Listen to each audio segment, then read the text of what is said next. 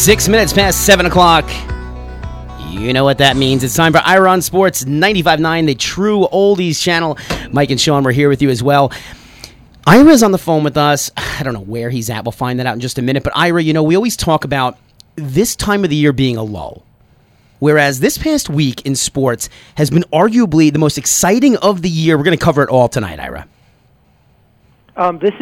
This week has been tremendous. This is a week that I think people are going to talk about 5 years from now, 10 years from now, and things that happened this week they're going to be talking about. This is what they're going to be mentioning years and years to come, because we got from hockey to basketball to horse racing, it's just to tennis, everything. It was just historic achievements. Historic doesn't do it justice, as we did see the 13th Triple Crown ever, as well as two amazing series come to an end and two dynasties, possibly one being cemented and one maybe on the upcoming. We'll talk about that just coming up on Ira on Sports. Professional golfer Scott Deal joins us in about 3 minutes. You're going to want to know where he's at and what's his take on the U.S. Open coming up next week. Shinnecock, Dustin Johnson, and Tiger Woods. But first, before that, Ira, where have you been? Well, I was at Games 3 and 4 in Cleveland of the NBA Finals on Wednesday and Friday night, and then flew to early Saturday morning and went to see the Belmont in New York. So I'm in New York City right now because I just stayed over an extra day in New York after watching the Belmont on Saturday. The Belmont, I can't wait to talk about just the atmosphere. And you know, knowing a Triple Crown was on the line is something that is always going to make things more interesting. Ira, I don't know if you knew this. The ratings were down for this year's Belmont Stakes, which is just amazing to me, knowing that maybe we're spoiled. We just saw one 2 years ago with American Pharoah, but I thought it was really weird. Ratings were down for this. Well, I think that I saw that I was able to sit actually on the finish line on the third level. I could not believe the price I was able to get on a ticket. It was a tremendous ticket. It was one of the best tickets I've ever had for the Belmont. I've been there 12 times, and it's probably the best seat I ever had, and I probably paid the least amount I've ever paid for one. So even though they had a great attendance of 92,000, the excitement from the people coming in, American Pharoah breaking the string of 37 years of not having a Triple Crown winner certainly was the reason why this one wasn't as pumped up. But it was just, when he was coming down the home backstretch, people were screaming just as loud as with American Pharoah. So. And we're going to get into the Belmont a little bit more in a minute, but we've got about 2 minutes to kill before we get Scott Deal, our professional golfer, on the line. Sean LeGreg is here with us as well, and you know, we're in a group text together.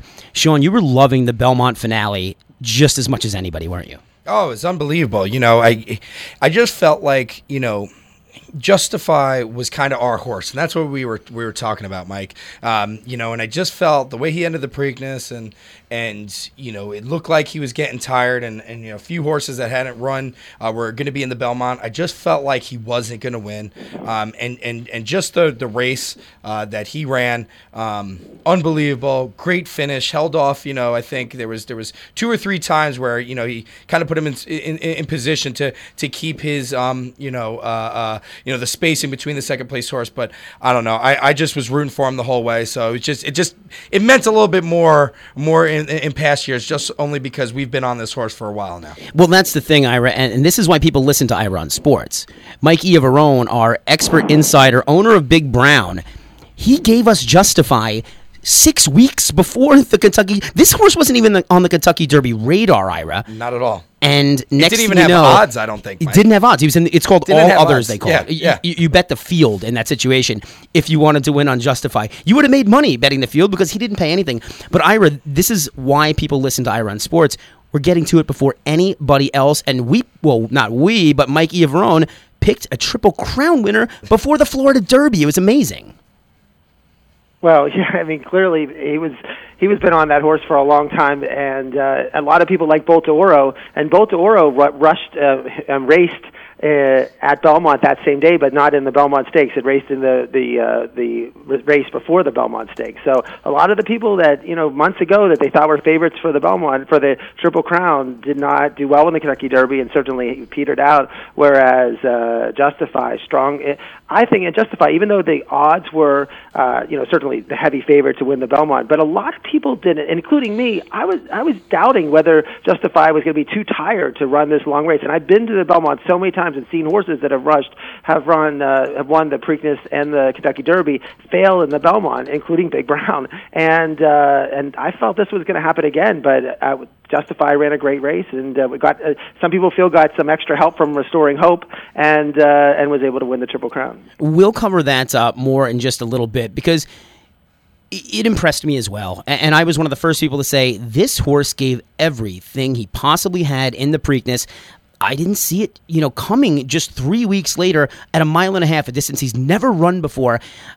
I didn't think he was going to have what it takes. He clearly did, and it was very impressive. 7-Eleven, this is Ira on Sports, 95.9, the True Oldies channel. Mike and Sean here as well. We're still expecting professional golfer Scott Deal any moment now, but he's kind of far away at the moment. We'll get into that in just a second. So why don't we get into our own professional golf before we get Scott on the line? Hopefully he can join us. Ira, you must be excited. This is Tiger's first time playing in the U.S. Open in 3 years. What are you expecting? Well, I don't think people are expecting that much. I mean, if you look at the odds right now, he's at 20-1, and Dustin Johnson is 8-1. Rory's 14-1. Dustin Thomas is 14-1. Dustin Rose is 14-1. Fowler's 14-1. Day's 16-1. And you can see these odds. I mean, this is a type of tournament that this is not like it's not a limited field like the Masters. You have everybody has to qualify for it. There's golfers like Retief Goossem who has won the tournament who could not qualify for this. Adam Scott's won the tournament before, and he had to barely qualify just last week to get into the field. So you have the very good golfers playing in this. I don't think a lot of people, I mean, Tiger's got 20-1, but he's healthy, and his last major was the U.S. Open. Yeah. So to count Tiger out is certainly, but it's going to be great to see him there. He seems comfortable. He's been practicing since Sunday. He landed in he has his yacht privacy in Sag Harbor. It's it's only 10 minutes away from the course, and living on his yacht, so he's going to have a comfortable surroundings. And he practiced with Jordan Spieth on Sunday, and everyone said he looked great on Sunday. So I'm ready for the U.S. Open. This is the Masters and the U.S. Open are the two premier golf tournaments, and we got it coming up this weekend. And I'll be there on Friday, Saturday, and Sunday to watch it. So I was going to ask, and we'll get more into actually Shinnecock and all that. We're all former New Yorkers here, so we're affiliated a little bit with the golf course. I've been there before. Ira, let's talk for a second just about odds. And 20-1. Do you think that's fair on Tiger Woods? Because I'd have to think that the betting public is going to be a little heavier on it.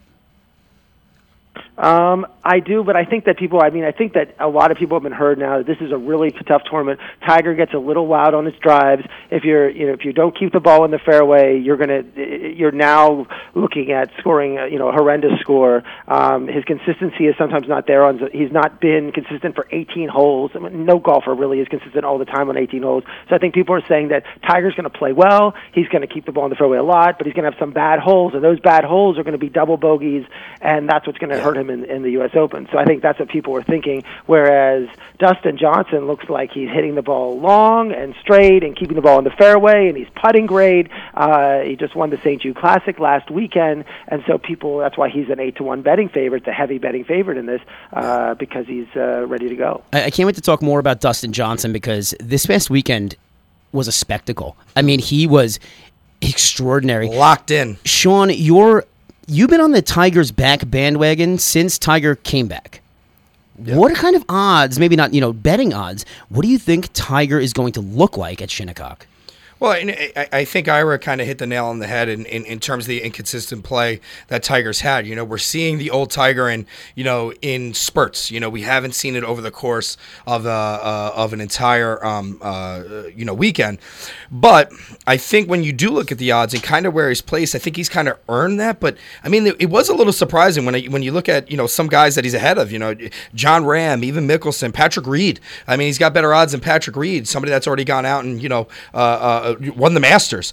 So kind of, surprising when it comes to that sense when I did look at the odds. But when you look at the top, it's the usual suspects. It's Dustin Johnson, McIlroy, Justin Thomas, Fowler's up there, Rose, Day, Spieth too, ahead of Woods. But I don't know. I think kind of be in the middle of that pack, you know, to be the leader of that, you know, the second group of guys, you know, the people that are ahead of him, they should be ahead of him. But that second group, I mean, there's a few guys you could intertwine, you know, in Tiger's place there, you know, especially too. I thought Patrick Reed, I know he hasn't been playing as well as, you know, what led him up to the Masters, but still, you know, a guy that's got a Masters under his belt this year, to have worse odds than Tiger by a fair margin. I thought that was surprising when that came out. And they were in the final grouping last week, one of the final groupings last weekend.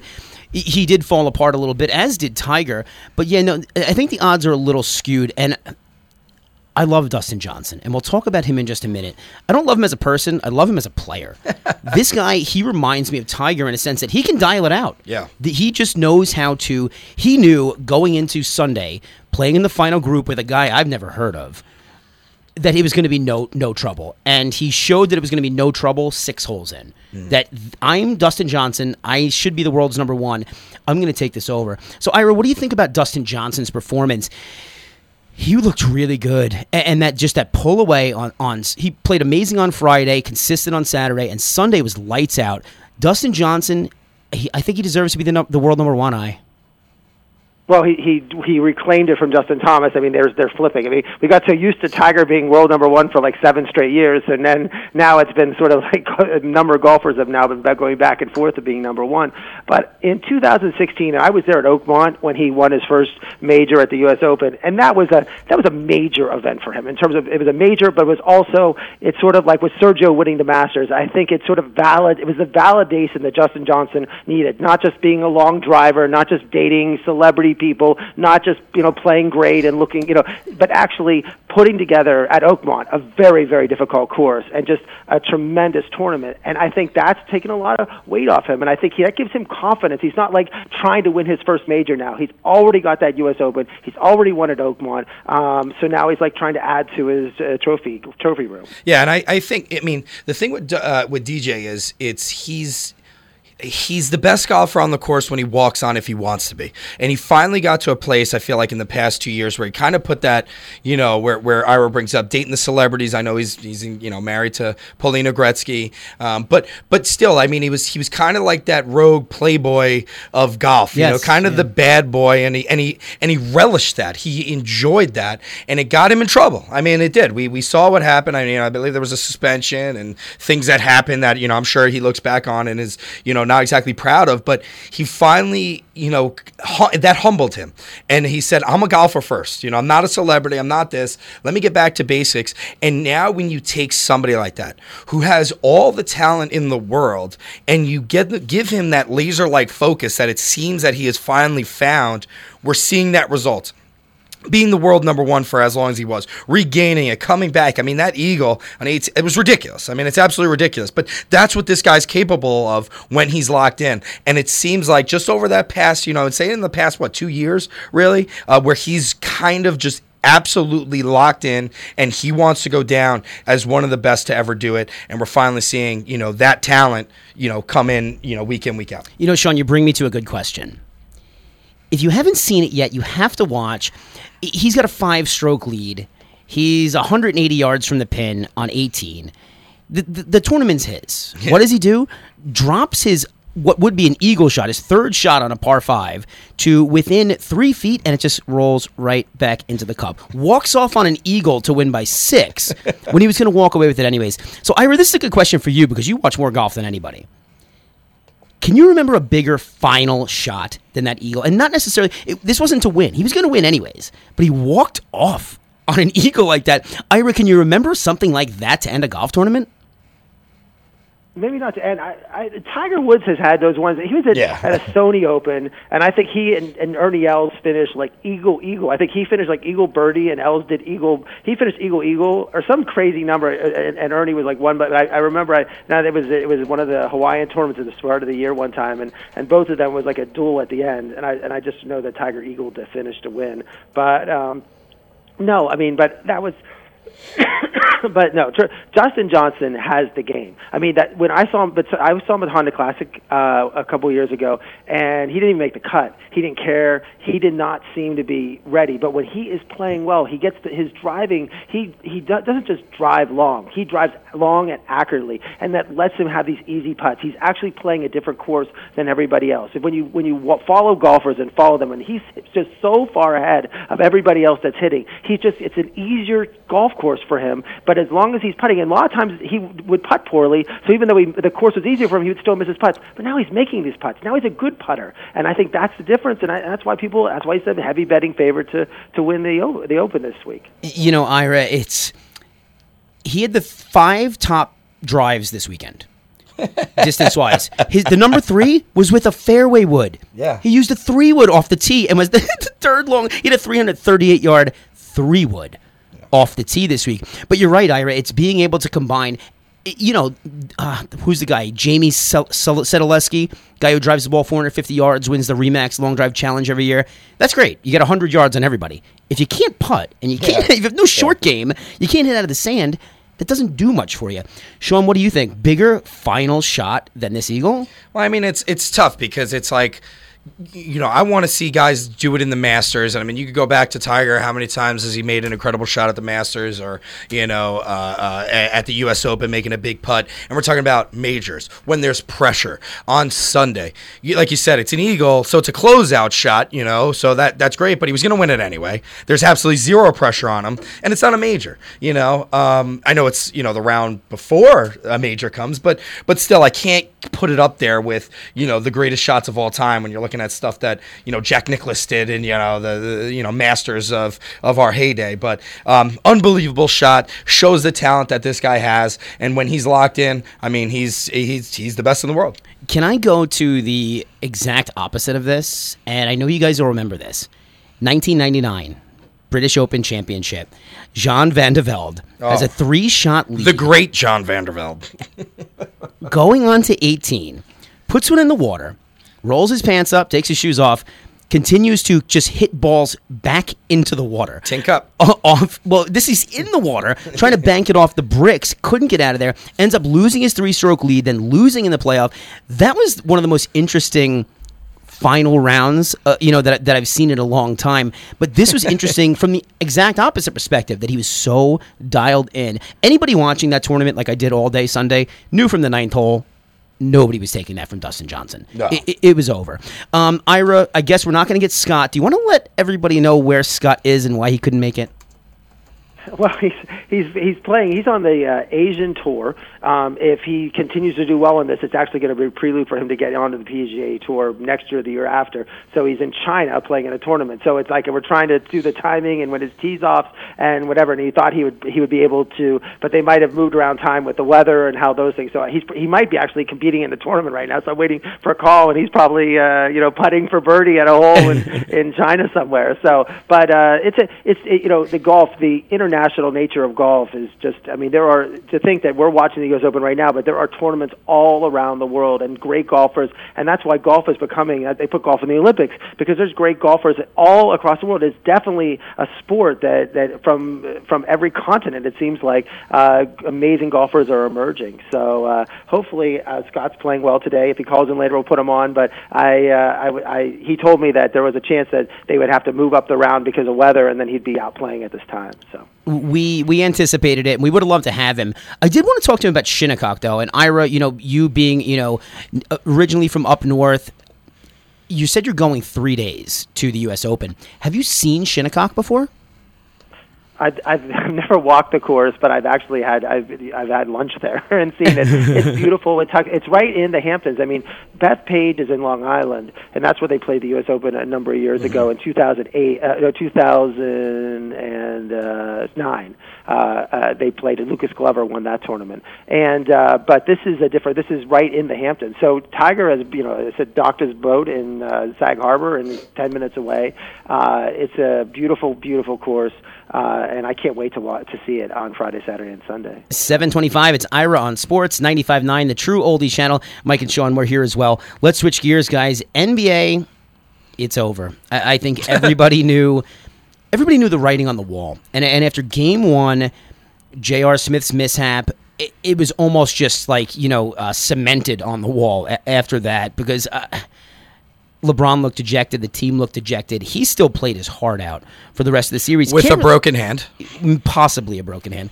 We can't say the same about all the Warriors. We'll talk about that in a minute. But Ira, you were at Game 3, like we said. Tell us about what it was like in Cleveland and also maybe some issues with getting tickets.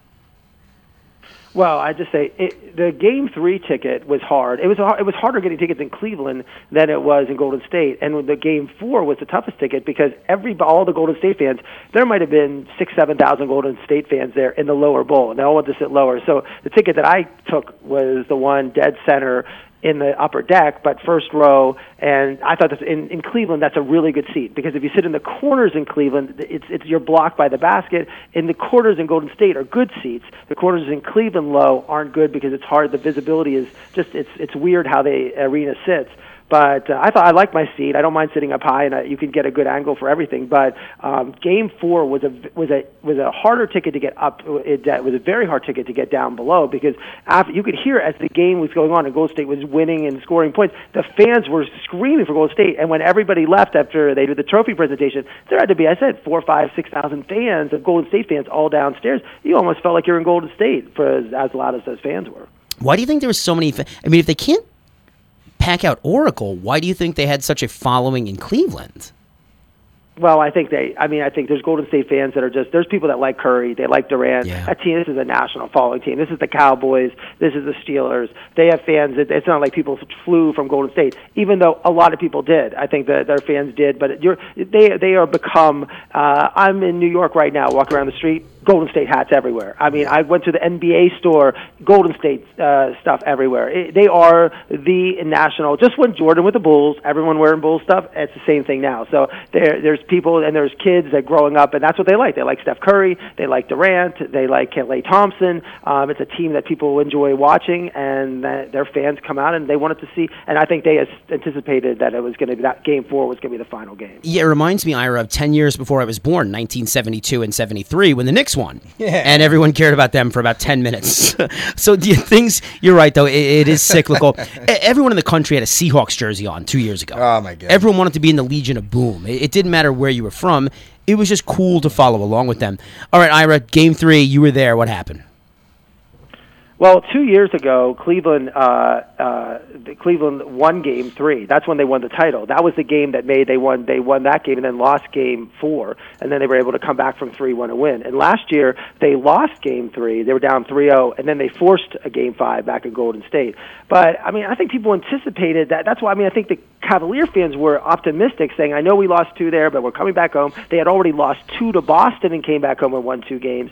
And they did what they had to do. First of all, the change made, we talked about it on the last show, Rodney Hood, suddenly, who was, out of the, he was on the bench at the end of the bench. And when they sit on the bench, he's so far, he could have been, there's people had better seats than he did. He was in the locker room almost at the end of that bench. Well, he played 20 minutes in the game and was 7-11 shooting 15 points and 6 rebounds. And that was key. But the other key for Golden State, and now we're seeing what makes Golden State, was Andre Iguodala, who's been hurt since the Houston series, missed the first 2 games. He then played, and he just adds so much more. Steve Kerr said he's the grown-up in the room. He's the grown-up out there because he makes sure the ball keeps moving on offense, and he's also on defense as someone who can play LeBron. And he looks so healthy. He wasn't bothering him, and the stats for him aren't as important. But their goal was, we got to stop LeBron, and they were throwing. Remember, we talked about Kevon Looney played LeBron the first game, and it was terrible, and that's when he scored 51 points. But they threw Durant on him, they threw Draymond Green on him, they threw Iguodala on him, and even Curry played. LeBron was just getting player after player, and you saw in this game that LeBron, he scored. LeBron had a fantastic game, but the fact is that they were making him pick up his dribble. He wasn't as dominant, and as the game went on, he definitely struggled in terms of he didn't close out the game. They didn't win, but they jumped out to a 16-6 lead, and then at the end of the first half, the Cavs are up 58-49. So look, they're exactly where they want to be. But it seems like 3 of the 4 games, Golden State got a 3 at the last, with 2 seconds to go, yeah. and Durant hit this 3, and so instead of being down 58-49, it was 58-52. But Golden State got killed on the boards, 28-16, and Steph Curry only had 2 points in the first half. There was 1 point in the game when Durant had 27 points and Curry had 2, shooting 1 for 13, 0 for 9 shooting. It was unbelievable. But The third quarter happened, so they're down 6 going into the third quarter. Immediately, Golden State ties it up. They go 61-61. But they did pull away. I think Cleveland played really well. I mean, everyone's looking at the series like, oh, they got blown out. Game 3 was not a blowout because they hung in there and played extremely well there. At the end of the game, with 2 minutes to go, Curry, they were leading. Cleveland was leading. Curry drove down, made it 98-97 on a layup. Then Love turned the ball over, and then Curry, who had been horrendous the entire game, this one of the worst games he's ever played, drains a 3 to go out up 101-97. And this could be the end. But then the Cavs came down there. LeBron missed the layup. Then J.R. Smith missed the 3. And the ball's bumping around. Love threw it out to LeBron, and then he drains a 3. And now it's 101-100, and you're saying like a minute to go, and you're like, wow, this is what they're going to do. And then Iguodala dunks the ball on a play. They ran a great play. Then Tristan Thompson had a shot that just like rolled in and out. So it's 103-100. He missed it. Durant comes down with 40 seconds to go and just, as he did in Game 3 last year, drains this amazing, this tremendous shot, like a 40-foot, it seemed like 40 feet, 3, 106-100, and that was the game right there. Yeah. So, I mean, Durant, he had one. Go ahead. I'm sorry. Well, no. I mean, you were there, right? So Game 3, obviously, Steph, and in my opinion, Game 3 was the reason why Steph, even they kept saying, who are they going to give MVP to? I mean, after Game 3, I don't think you could even given it to Steph because just an absolute stinker. 3 of 16 from the field, 1 of 10 from 3. I know he hit that big 3 at the end of the game, when they needed him, but still, I mean, that's not enough from a star player. But Ira being there, right, and seeing Kevin Durant, where people would always, his nickname's Cupcake because he took the easy way out. I mean, he was a stone cold killer, in that game. I mean, it's one of the, when you watched it was like, is this guy ever going to miss? 43 points, shot 65 from the field, 67 from 3, 6 of 9, 13 boards, 7 assists. I mean, that's one of the best playoff, performances almost ever. What did you see, kind of in Kevin Durant as almost a field general in that game, especially kind of picking up Steph Curry because Curry had such a bad game? What did you see in Durant? Well, I liked it, and that's where on a great point, Sean, is that Andre Iguodala made a big difference. I think in the Houston series, when Curry and Thompson struggled, it seemed like Durant felt like he had to rush the offense, and that's when Kerr said, be like Michael, trust your teammates. Well, he was trusting Curry, but Iguodala, if you watch his passes, he made sure Durant got the ball. He was running the offense. You had to you watch Andre Iguodala, how he plays, and he was an all-star in Philadelphia, and he came to Golden State, and they're paying him $16 million a year. But unlike J.R. Smith, who gets paid $16, this guy really earns the $16 million. But he made sure that he made sure that he was able to get the ball in the right position and do it. Just an amazing performance. But you're right, Durant was just and every time Durant got George Hill, every time Durant got a smaller play on him, he went to him. He didn't look for the tough shots. He didn't force his shots. He got the shots he wanted, and that's how he scored his points. His 42 points. Yeah, and I think that's what separates, the good players from the great players is when they see that mismatch, go out and create your own and go get it, and that's what Durant did all game. The one thing I'll bring up about Iguodala and the impact that he made, I thought Kerr did a great job by not forcing it. First game back, only give him about 21 minutes. He was plus 14 in those 21 minutes. I mean, wow. That's what goes to show kind of what that guy does, where we talk about it's a glue guy. Now, I was the guy that was saying, hey, listen, if he doesn't play and Golden State loses this, there's no excuses. I mean, you have arguably the second best player on the planet, Durant, the best shooter of all time in Steph Curry. Klay Thompson's not a slouch, and the reigning defensive player. You can't say that, we're going to struggle because Andre Iguodala at this stage in his career is not on the floor. But it just goes to show that was the difference that night. Durant went out, dropped 43, but his job was made easier just even from those 21 minutes that Iguodala brought to the table. I mean, there was one play where he had a steal, just the energy he brings to that team, and that true veteran leadership, a guy that's been there for a long, long time and has obviously reached success with this team. But Iguodala definitely a difference maker. But I mean, Durant, especially in the finals, I mean, like I said, those numbers, 43, 13, and 7 with 1 block, 1 steal on, plus 65% from the field. That's incredible. So, I wanted your take on that, Ira, because you got to see it in person. So that's really cool. We're going to have to take a quick hiatus from this. It's 7:35, Ira on Sports, 95.9 True Oldies Channel. We do have our professional golf correspondent, Scott Deal, on the line. Scott, Tell us where you are first and foremost, and did you just withdraw from a tournament to be on Iron Sports? Because that'd be fantastic. No, I didn't, but fortunately, I'm not really missing much right now. It is absolutely pouring here in China, in Kunming, where I'm at. So I do got a little time for you guys. It's kind of nice. We do appreciate it. Scott, you've been doing this for a long time. I want to know what an insider thinks about what makes an open course, especially a course like Shinnecock, different than some other courses. So, I mean, Shinnecock, Shinnecock's got a lot of firsts. Being built so long ago, first clubhouse in America, one of the original 5 courses that helped started the USGA. And Shinnecock is such a great, big golf course. It's one of the places that, it never lets you, it's such a great design that it never really lets anyone get comfortable. You've got the front 9 that's all kind of down in the lowlands. And then as soon as you get to the 9th hole, you turn around and you're coming up the hill. Oh, yeah. And 10 through 14 is just so difficult. But it's just one of those golf courses. There's only number 9 and number 10 are the only 2 holes that go in the same direction, back to back. So you've got no flat lies. The wind's always in a different direction. It's just it's such a good test of every single aspect of the game that it's going to be so fun to watch. And we're really going to see the best, most well-rounded golfer, I think, is going to come out on top. If the golf course is playing firm and fast like it should, now that they've gotten it back to fescue from the horror of 2004, where the golf course just completely got out of control with the ryegrass they tried to use, but I think it's going to play firm and fast, and I really think it's going to give advantage to somebody like DJ who can hit it long and straight. Yeah. And we've seen how good DJ's been playing, so I think he has the advantage anyways. Ira, you have any questions for Scotty?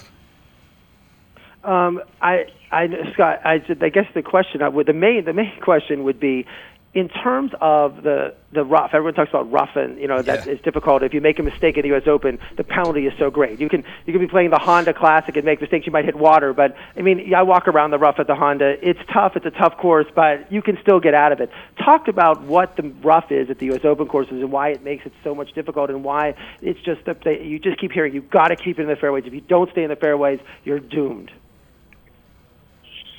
Yeah. So not only is the rough longer, but they just grow it so much thicker. What basically, last year.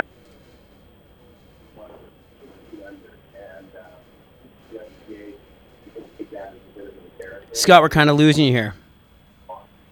So I think what we're really going to see out there is even more difficult setup with the rough. It's so much thicker that when your club head goes through it, if you've got, I guess even at 170 yards for somebody like Brooks or DJ, it's still only a 9-iron. But the rough is so thick that trying to get that club head to come through with any amount of speed, it's just not going to happen. It's just going to stop. You can only hit it, you're only going to be able with a full swing to maybe advance the ball 130 yards at that. And that's taking as big of a risk as you possibly can. The ball is just going to sit, especially with the fescue grass, the ball is going to sit down a bit more and it just grabs the club head so much that you've really got no chance. I mean, but to try to advance it into the fairway towards the green and get yourself some sort of angle to the flagstick. And I think for guys that when they do find themselves in the rough, that's going to be one of the real tests, is being able to find an angle that allows you to possibly chip it up to the hole and get up and down for par, and at least not make 6 or 7 on a par 4. Scott, one last question. You liked DJ. What other golfer? Give me 1 or 2 other golfers you think that this course might fit, might work for them. I'm sorry, I cut out there. Could you repeat that one? What other, besides Dustin Johnson, which other golfers do you think does this course suit up for their style of game? Yeah. So I got a little list here for us. I think Jimmy Walker has got a chance this week. He's been playing really well the last month, and it suits his game. He hits it pretty long, he hits it pretty straight, and he's a really good putter. Brooks Koepka, again, defending Wellington champion. native. There he is. Definitely going to be in the mix. Jason Day having one of the best years ever. He's always in the mix. Another guy that's long, straight, can hit it a mile high. I think our rookie and recent winner Aaron Wise, also a guy I practice with quite a bit out in Las Vegas. The kid can absolutely rip it. You'll see him out there with DJ 330, 340, 350 all day long. And he's a fantastic putter and ball striker. I think he's got a great shot, especially coming off a recent win and some good finishes. And then you got, Justin Thomas and Ricky Fowler, who Justin Thomas, I don't think he's ever played that, to be honest. If we look at the scores recently, I think he's only got a couple rounds that he shot over 73 in the last 2 months. And then I've got a dark horse for us. Young kid, he qualified through sectionals. He's top one. I think he's top 150 in the world now, but he doesn't have status on any big tour. He just earned his PGA Tour Canada card. Named Lucas Herbert. I've got an eerie feeling he could sneak in there. He's a young guy. He absolutely bombs it, and his short game is phenomenal. And I got a feeling he might have a special week.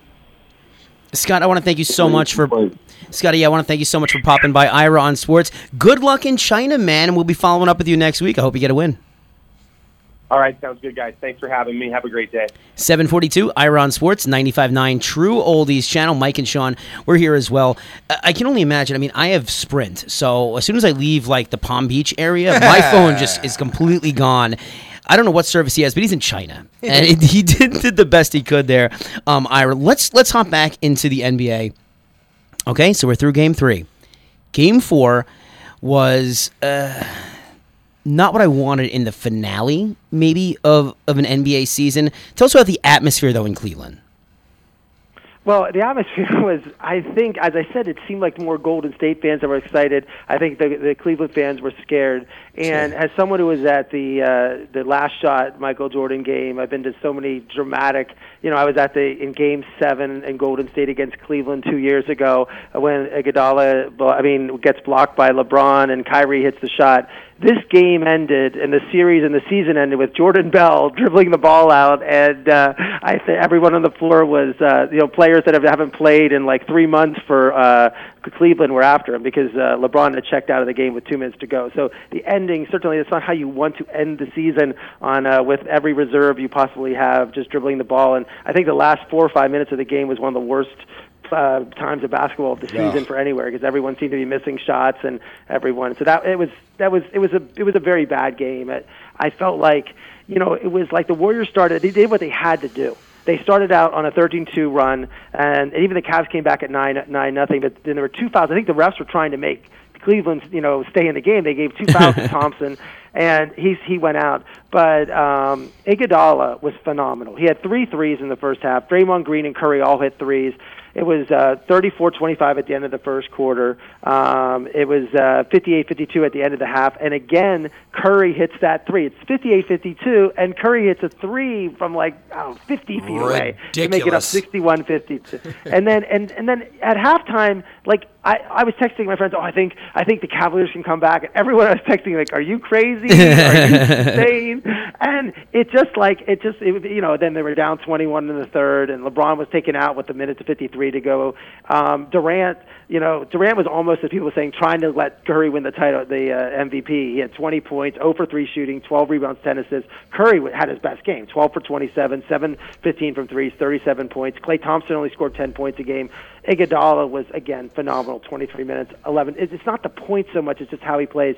And they were able to use their bench better. Jordan Bell has emerged in the last couple of games, a rookie from Oregon, and he is someone who, if the Warriors are going to keep this dynasty going, they need Bell to become Draymond Green. They need this guy to step up, and he looked like he was ready for the moment. He played great.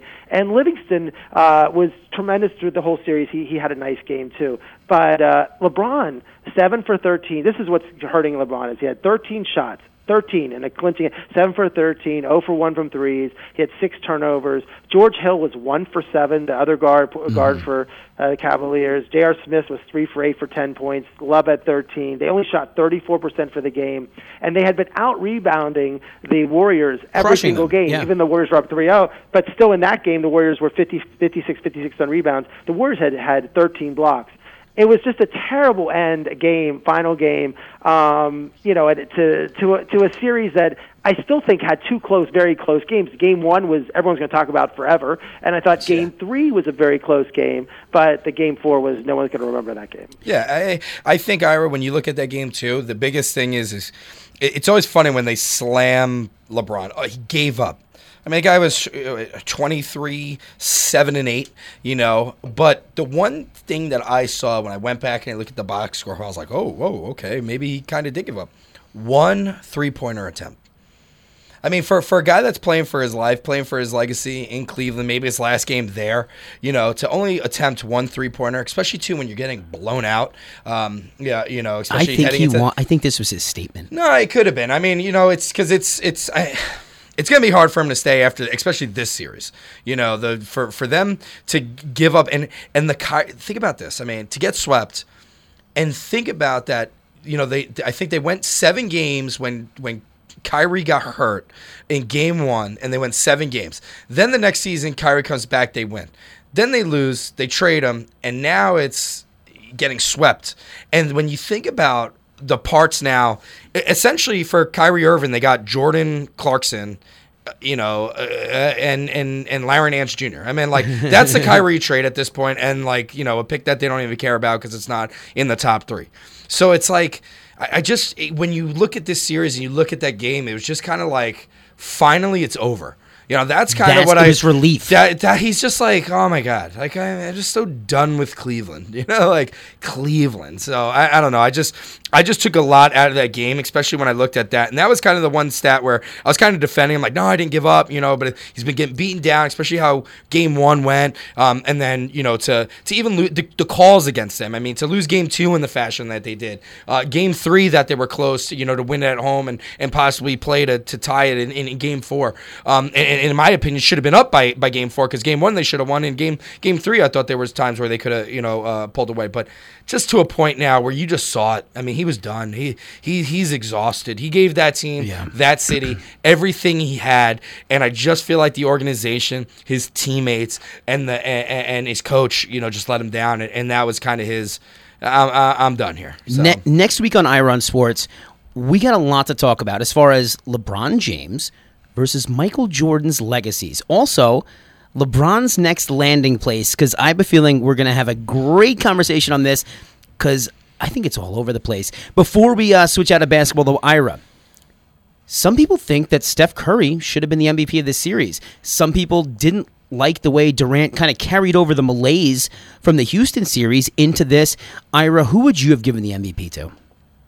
I have something funny that I haven't seen. When you go to these games, you get a sense of things that don't get reported. So I have not seen this anywhere. But when they gave Durant the trophy, and it was weird, and it's hard to tell why it doesn't, but people booed. And I don't know if it was Cleveland fans booing or some Golden State fans were booing, because at that point, in the stands, people were like, maybe Curry might have won it. It was one of those trophies where people thought, it could have gone either way, even though I thought Durant deserved to win. Yeah. But there were a lot of boos. And I don't know if they were booing it. Most of the Cavaliers fans had left the arena, so it might have not been Cavalier fans cheering, but clearly the Golden State fans were. I mean, a lot of Golden State fans, they love Curry, they want a Curry Curry to be getting it. I mean, I thought Curry's performance in Game 3 disqualified. It was terrible. I mean, he shot only 40% from the series. They both averaged Durant 29 points, Curry 27.5. But Durant shot 52%, Curry 40%. They both shot the same from threes. But, Durant, it just seemed that Game 3 performance when that was the key game. It was 2-0. Durant won the game. I just felt like that. I know he had a bad Game 1, but Curry didn't have that great a Game 1 either. But in the end, I thought Durant deserved it. But it was funny that the people were booing, and it could have been a mix of some Golden State fans or some Cleveland fans booing that decision. Yeah, I just think the moments that KD stepped up compared to the moments that Curry stepped up, I just think superseded that. And like I said, I think Curry's Game 3 performance was so bad. 1 of 10, 3 of 18 or 16 from the field. In a game where LeBron's balling out. Horrible. I mean, Game 3 was so bad for Steph Curry. Kevin Durant didn't have an absolute stinker like that. You go back, you look at Game 1. Well, you look at Game 1. He looked lazy. He still scored 20 points, though. And didn't hit 3 field goals, So I just feel like it was Game 3 was so bad that they had to give it to KD, and especially the fashion in which he really stepped up in that Game 3, and then even in Game 4, like I said, where you felt like he was kind of he wanted Curry to win it. But he still played. I mean, he still played in a phenomenal game. I think this year, compared to years previous, really stepped up on the defensive end, for sure, wanting to lock up against LeBron and kind of take that matchup sometimes. So I think you couldn't go wrong either way, but I just think Game 3 for Curry just kind of got him out of Sometimes there's situations where people are the MVPs of the postseason by default. Yeah.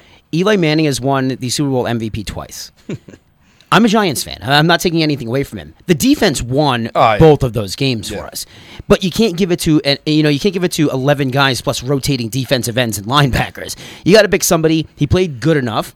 He's your MVP. So I get where that's coming from. I'm not saying I would have given it to Curry over Durant, but I think there's a case to be made. Regardless, that team did everything they needed to beat the other team, and that's why they won another championship. 752. But Mike, after game 1, there was talk that LeBron James should be win the MVP after 51 points. He should be the MVP in a losing cause. Certainly when you get swept, and certainly after his Game 4 performance, that discussion is non-existent. But I do, before we leave NBA, I just want to jump on a couple of things that I really liked in this series. JaVale McGee. He didn't play the Houston series hardly at all. He was 16 for 20, 8 points a game. I just like this is what I like about Kerr, and I like about these great basketball coaches. They're able to look at their roster, look at their players, and put them in positions to be successful. And I feel like it took so long for Tyronn Lue to understand. Like we are not getting scoring. We're not getting Rodney Hood 15 points in Game 3. That Rodney Hood in Game 1, that might have been the difference. They might have won that game. And if Rodney Hood was playing in the Boston series, that might have made a difference. He wasn't utilizing the players in the right position. Whereas I thought Kerr using through the year that this team's been together, but realizing that Looney was not fitted for the game, doesn't play Looney, and he puts he played Bell instead, and Iguodala comes back, and Livingston plays great. The thing that killed the Cavs in the series, George Hill shot 32%. Yeah. J.R. Smith shot 32%. Kyle Korver, I'm going to give you a stat, and I couldn't believe it, and I checked 2 websites because I couldn't believe it was real. Kyle Korver, who's this great shooter, was 1 for 16 for the series. 1 for 16, wow. And 1 for 11 from threes. So the Cavs, if you look at the stats, shot only 41%. The Warriors 51%, and the Cavs, we talk about rebounding all the time. The Cavs had a 47-40 average rebounding margin. So the Cavs were out rebounding the Warriors, but that still didn't translate when you can't shoot the ball, and that's why the Lue needed to get shooting, needed to create shots, needed to do something, and that was. It was just little things, but I love the Warriors because I do like McGee. I love Livingstone. I love Iguodala. I love how Bell played. I felt like Kerr started to understand, and he made the adjustments during the game. Yeah. He made the adjustments in the third quarters, and Lue just did not make those, and that's why Kerr's a 3-time champion coach. Yeah, no, and I totally agree with you, Ira, there. And honestly, it's to a point where I don't see how they could keep Lue, whether LeBron stays or goes, and it's to a point where it was such embarrassing fashion that how he finally plays Hood in the playoffs, and we see how well he played, right? How little time Nance got in certain series, then played a lot in this series, and got some meaningful minutes, and the energy that it brought, and it just seemed too little, too late. To even the point where we talk about, we could blame George Hill for the missed free throw in Game 1, we could blame J.R. Smith. How about not calling the timeout? I mean, so many things come down to the coach. that when and if he gets fired, because I don't think he'll leave on his own will, but when he gets fired from Cleveland, I can't see another NBA franchise looking towards this guy to letting him lead the way. It's like you stole years from LeBron James because you were such a bad coach. You can't blame Tyronn Lue on I'm that. not blaming him for everything. It's the team around him. Of course.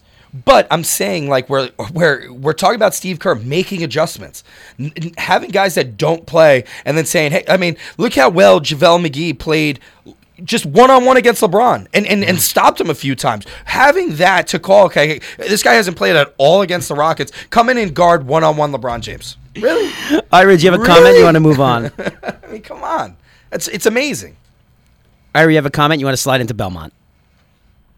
We can slide into Belmont. Yeah, Sean's getting really aggressive here. We have to turn his mic. I'm just saying. I mean, Tyronn Lue has just proved to be horrible. He's not getting a job. 7:55, Ira on Sports 95.9 True Oldies Channel. Mike, Sean here as well. Ira is in New York at the moment, and he was at the Belmont. Tell us about what it was like being there on the precipice of a Triple Crown. Same thing like American Pharoah. It was, I think, what the race, just to bring from the race, Justify broke out so fast. And just was running out there. You're like, is he going to run out of gas? Because it was just took the lead. Usually you'd expect it to run a slower race, and it just led wire to wire. And it's not really a race that people, besides Secretariat, like lead wire to wire. Now there's been ton of controversy about this horse, and we had Michael Ivarone talk about it last week about Restoring Hope, which is also trained by Baffert, and it sort of like ran to Justify's to the side of it, and it was blocking Noble Indy at the beginning, and then fell down and blocked Brazazzo. So I keep mispronouncing that name. Bravazzo. But anyway, so it was like it was almost like a bodyguard for Justify, and so there was some, and then Restoring Hope finished like next to last. So there's been a lot of controversy saying the jockey, it was used. Baffert used that horse to block and help Justify, and Noble Indy's owner was very mad at its jockey for not trying to get the lead. So there's been a lot of controversy about that race. But Justify, I mean, even when it went to the home stretch and Gronkowski was coming at it, but it looked like Justify looked like, it's the same thing with American Pharoah. It looked like it was going to win the race. It was almost the exact same type of race. When American Pharoah was rushing down, you're like, American Pharoah is winning the Triple Crown. Justify is going to win the Triple Crown. The fans got loud. There's 95,000, and for the 30 seconds, that 30 seconds does seem, the race is only 2.5 minutes long, but that last 30 seconds seemed like an hour of people screaming and screaming and screaming, and it got so loud. So. And listen, I want to talk about the Restoring Hope as a blocker. I mean, I saw it somewhere where they were talking about stud fees. It could reach a record high of $75 He's already worth $75 million. $75 million. If he used him as a blocker at that point, who cares? I mean, $75 million, so I don't blame him. It's part of the strategy. That's what I mean. Why not? Why not do that for that type of money? I don't blame these guys, whether it's ethical or not, and we could talk about it, and owners could be upset. Guess what? Have a better horse. There's only 4 to 5 big name trainers. $75 million. And in the Kentucky Derby, you're going to get 20 horses running. Yeah. So, of course, they're all playing their strategies. I've got this front runner. I need to tire out this other trainer's front runner. Yeah. They're using this as a strategy all the time. So, it only comes up when something like this happens. It's a Triple Crown. That was always the plan with Restoring Hope. And that was dead money in the pool. Justify's going to run again. And this is one of my favorite things. He's owned by a group of people. I'll have another, you may remember, from 2012, won the Kentucky Derby, won the Preakness. They sold him to Japan and didn't let him run in the Belmont. Because losing the Belmont could only hurt what they were going to get for him. This team, I love it. They're going to let him run again. Do you guys want to speculate on where he might go? Ira, what you think? I mean, I know where I think we'll see him. What do you think? Well, the funny thing about Justify, there's a couple things about Justify. They have so many owners that at the winner's circle, I was sitting right above the winner's circle, they couldn't even have room for the horse. There were so many people in the winner's horse that they kept pushing people out. I've never seen so many people in that winner's circle, like, I'm sure it's whatever, but it was like almost like the entire 94,000 people were standing in the winner's circle, and there's no room for Justify to get in there, to get the celebration. And also, it's interesting that Chris Mara, who's a part owner as the owner of the Giants, owns Justify, and Gronkowski is part owner by Rob Gronkowski, the tight end for the Patriots, and the only teams that beat the Patriots in the Super Bowl before the Eagles were the Giants. So you had that sort of mix where the Giants again beat the Patriots in a big thing. But you would think that he's going to run in the Breeders' Cup. He might run in Saratoga. Everybody loses when they run to Saratoga, but that could be one of the other races that they run. I hope Justify keeps running. I mean, it would be great if Justify, they never run another year anymore. Yeah. But hopefully at least he runs a couple more races. California Chrome is still running at 5. So not that they'll do that with Justify. Yeah, no. But it's a possibility. Yeah, and I think it's a possibility, and they're saying it. I just, in terms of the monetary value that this horse is, right? So now I'm reading another thing, okay? $100 million he's at, right? So to insure that horse, right? Because all you're doing is risking injury at this point that could derail his future. Injury won't affect it, though. But I'm just the only saying, thing that could affect it is him finishing last to a bunch of bums. Would affect it. Injury severely is fine. breaking a leg where now they have to put the horse down. I mean, you're you're right. talking Okay, severe injury. You're talking massive amounts of money that are on the table. Why? Tell me what benefit you're going to... If he wins another horse, he's going to go to $105 million? These guys love the sport. That's why they want to do it. They said, we want America to see Justify run again. And I can't wait to see Justify go out there and beat the likes of every good 3-year-old from last year. Yeah. And beat the likes of every 3-year-old from this year. And all the up-and-coming 2-year-olds. I think it's amazing. I think you're right, too. He's going to run a warm-up 5 weeks before the Breeders' Cup. And we're going to see him go in and win the Breeders' Cup. Because this horse, Justify, proved to me it's the best horse I've ever seen. Better than American Pharoah. Also, the one other thing about Justify, it's only 2 of the horses have won. Seattle Slew and Justify are undefeated. Undefeated. Secretariat was undefeated. So Justify is undefeated. And Baffert, I would give credit to Baffert. 14 Triple Crown races. He's taken Silver Charm, Real Quiet, and War Emblem, who won the Preakness and the Kentucky Derby, and then they weren't able to win the Belmont. But now he's had 2 Triple Crown winners. There was a trainer in the 30s that had 2 Triple Crown winners.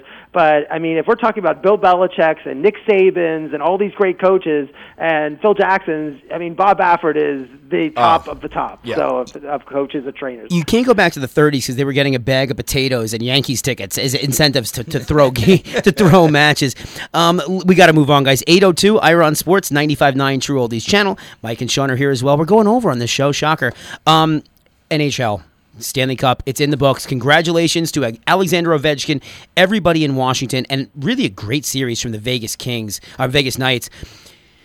Sean, what's your impact on Ovechkin's legacy? He was a Hall of Famer to me anyways. What just changed for you? No, I think we talked about it like last week, and you go back and you look at all the greats in any sport, right? Marinos of the world. You can go to even, I don't know. When we're talking about those teams, let's go to basketball, right? Karl Malone's, the John Stocktons, Charles Barkley's, all these guys, and they've never won, right? To do it and do it the way that Ovi did it.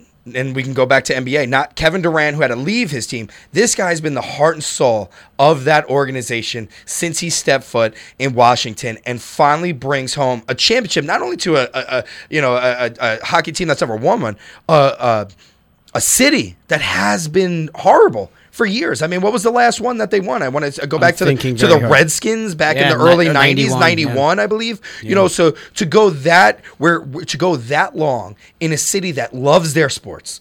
I mean, that's not a city that's, kind of like, Florida fans get a bad, knock on them in Miami. They can't fill a stadium. I mean, they're sold out all the time. I mean, they're diehard fans. They know their stuff. So for Ovi to do it the way that he did, stay there his entire career, already a Hall of Famer, one of the best ever, he solidified it, and watching him hoist that cup, the excitement the whole time. I mean, he was just shaking and screaming. I mean, it was such a good feeling.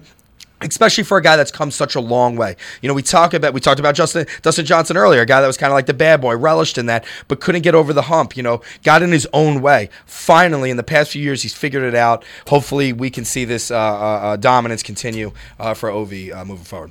Ira, is there any athletes in history you can think of that kind of compare to what Ovechkin's done here, sticking it out and finally winning?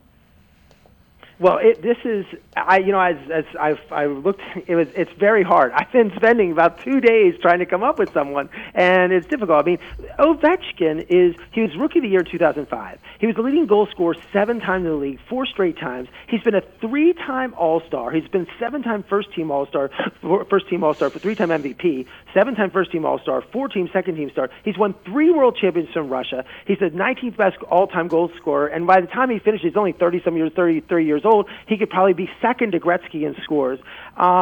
And he's had this snake-big record. In 2010, 16, and 17, they had the best record in the league, but in 16 and 17, they lost the second round to the Penguins 4-2 and 4-3. They've lost to the Rangers 3 times, and 4-3 series. They've lost, he's lost so many Game 7s, and it's just, and you see these players on other sports that do bounce around, like A-Rod finally got his title when he, went from 2 different teams, and then he went to the Yankees and won his title. But to stay at one place and to stay there and say, and not chase it. Roy Bork for Boston had to leave and go to another team to win his title. But to stay somewhere and not just stay there as a hanger-on, but be the star player, be the captain, score all the big goals. I only could think Elway. Elway's the only one that I felt that was in his 14th year. He stayed in Denver, had Super Bowl losses, and was able then to win the title. Manning was in his 9th year when he won his title, but I can't. I'm sure. I wish one of our callers would call in and let me know next week another person. But I think Elway is the best example of a player that had been there with their team and been the star of the team that just won it. And he won the MVP of the Stanley Cup Finals. So I would say Elway is the only guy. Ira, you just inspired me. I found another one. Hockey as well. You'll know the name, Steve Yzerman. Yeah. Now the general manager of Tampa Bay. Mm-hmm. He started in 1986 with the Red Wings. They were not a very good team then. Finally, 1997, he gets a little bit of help. Sergei Fedorov might ring a bell. Shanahan? Yeah, Brendan Shanahan. He won in 97 and 98, almost the same time Elway was doing this. So that's an interesting comparison once you started bringing up the points. But you're right, this is not a normal thing in sports for someone to just be a superstar and stick it out for years on a team that Ovechkin's issue was kind of Peyton Manning's issue. I'm amazing, but I've got somebody who's just slightly better than me in the same division. Yeah. In the same conference. And he had to face Sidney Crosby every year. The Rangers had his number every year. It didn't matter. No matter what the Capitals did, Ovechkin couldn't get over the hump. Before we move on from hockey, a lot of people don't know this. He changed his game significantly. Yeah. This guy came into the league with the, quote, dangler tag. He came in as somebody who's going to wait for goals. And he would score 50-plus goals a season. Once his speed started to decline, he realized, if I want to stay relevant and stay great in this league, I got to hit people. I got to take people off the play. I've got to set my teammates up for goals rather than be waiting for goals to come to me, and that's what's always impressive to me. I absolutely love that as we talk about, little things that Ovechkin's done throughout his career to become the pro that he is. Sean, I think we might have lost Ira. Chances the Knights go back to the Cup. Oh, I mean, I don't know. I think it's good. I think it's good. I mean, I think the team is built well. I think they're, we talked about 4 lines deep. I mean, they could skate you right off the ice. Fleury is a proven commodity. Didn't do it, in the finals. But at the end of the day, I think hockey's just at a place where, you're always going to have those top teams where you could kind of pencil them in and say, okay, these 3 top teams have a chance. But, we've seen teams like the Blackhawks where it's like on paper every single year, and it's like one year they win the cup, next year they don't make the playoffs, next year they win a cup. So I think hockey's very unpredictable. I don't think anybody thought Vegas would be there in the first place. No. So I would like to see, even look at the Caps. I mean, the Penguins are going to be back. Tampa Bay is going to be back. I mean, there's a lot of good teams that are going to be in this. So we'll see. Teams will be changing. Right now, for me, Vegas is the odds-on favorite to go back to the Cup. Winnipeg is the team that's more likely to me to take a step back. And the rest of the Western Conference is just getting older and slower. The Eastern Conference is where hockey's at. And I think, you mentioned Chicago. They're proving the Pittsburgh theory now. We've got 2 of the top 10 guys in the league. Our 3rd and 4th lines are awful. And we can't pay these guys $12 million a year, which is a lot in hockey, and still afford to round out the bottom of a team. Vegas has a formula. So if Connor McDavid and the Oilers don't take a step, I don't see who's going to stop these guys from getting back there next year. 809 Ira on Sports 95.9 True Oldies Channel. Ira's back with us, and Ira, you love tennis. And Rafi Nadal, this guy is just amazing. Tell us about his performance. So he won his 11th French Open title, 17th Grand Slam title. He's 32 years old. Remember, he was one of the youngest people to win the French Open, and it's on clay, and he's now one of the oldest people to win the French Open. So he goes from winning the longest, and he's won the most amount of French Opens. So it's just tremendous. And he played a Dominic Thiem from Austria, who had a very good tournament, who's one of these new young guns that are supposed to play.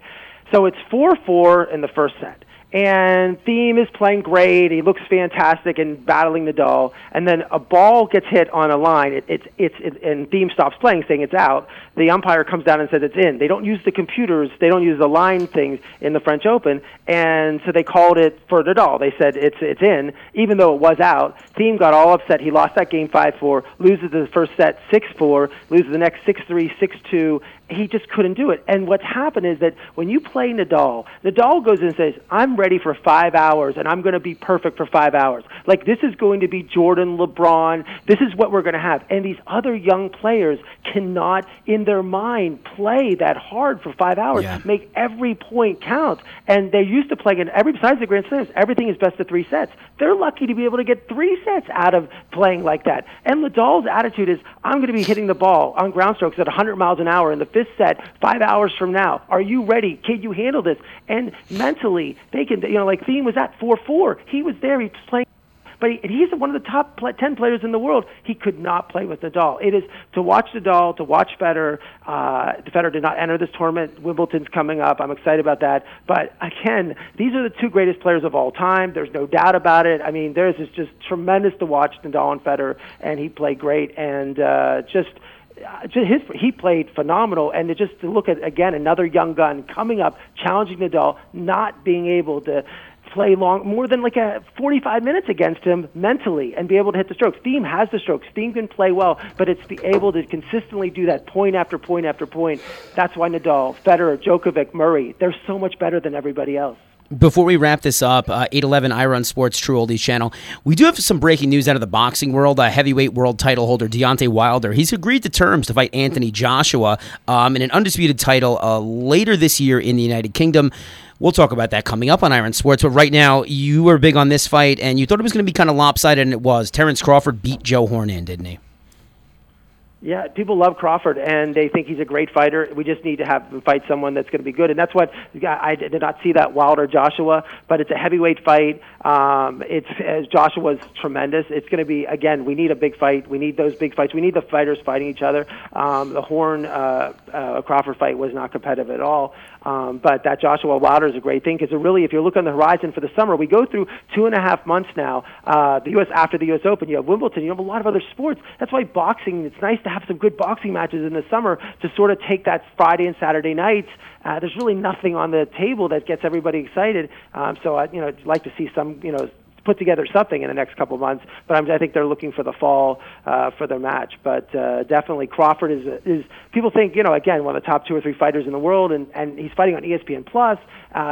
You want to see him in a big fight. I mean, these fighters got to be fighting, and they need to fight like Wilder and Joshua. Instead of discussing and negotiating for 2 years, they got it like Pacquiao did with Mayweather. They just got to, when they're supposed to be the 2 best in the world, just fight each other. Well, there's a reason that you hadn't heard that yet. It was just broke about 2 minutes ago here on Ira on Sports. This is breaking news you can only get right here. We are about out of time, though. I do want to always thank our friend Scott Deal, professional golfer. Wish him the best of luck in China. Want to see him back on the PGA Tour next season. Ira, where are you going? I'll be at Shinnecock on Friday, Saturday, and Sunday. It's unfortunately, Tiger usually tees off early on Thursday and late on Friday because they want for television ratings. They'd rather him finishing on Friday when more people are home watching. Today reversed it this time. He's teeing off later on Thursday. He's teeing off an early Friday. I can't get out there too early. I might actually miss Tiger, so I need him to make the cut to see him on Saturday and Sunday. So, but it'll be exciting. I love this. I'm pumped for it. Regardless, we are out of time. This is Ira on Sports 95.9, the True Oldies Channel. Sean LaGrega, Ira, I'm Mike Balsamo. Let's catch up next Monday night on Ira on Sports.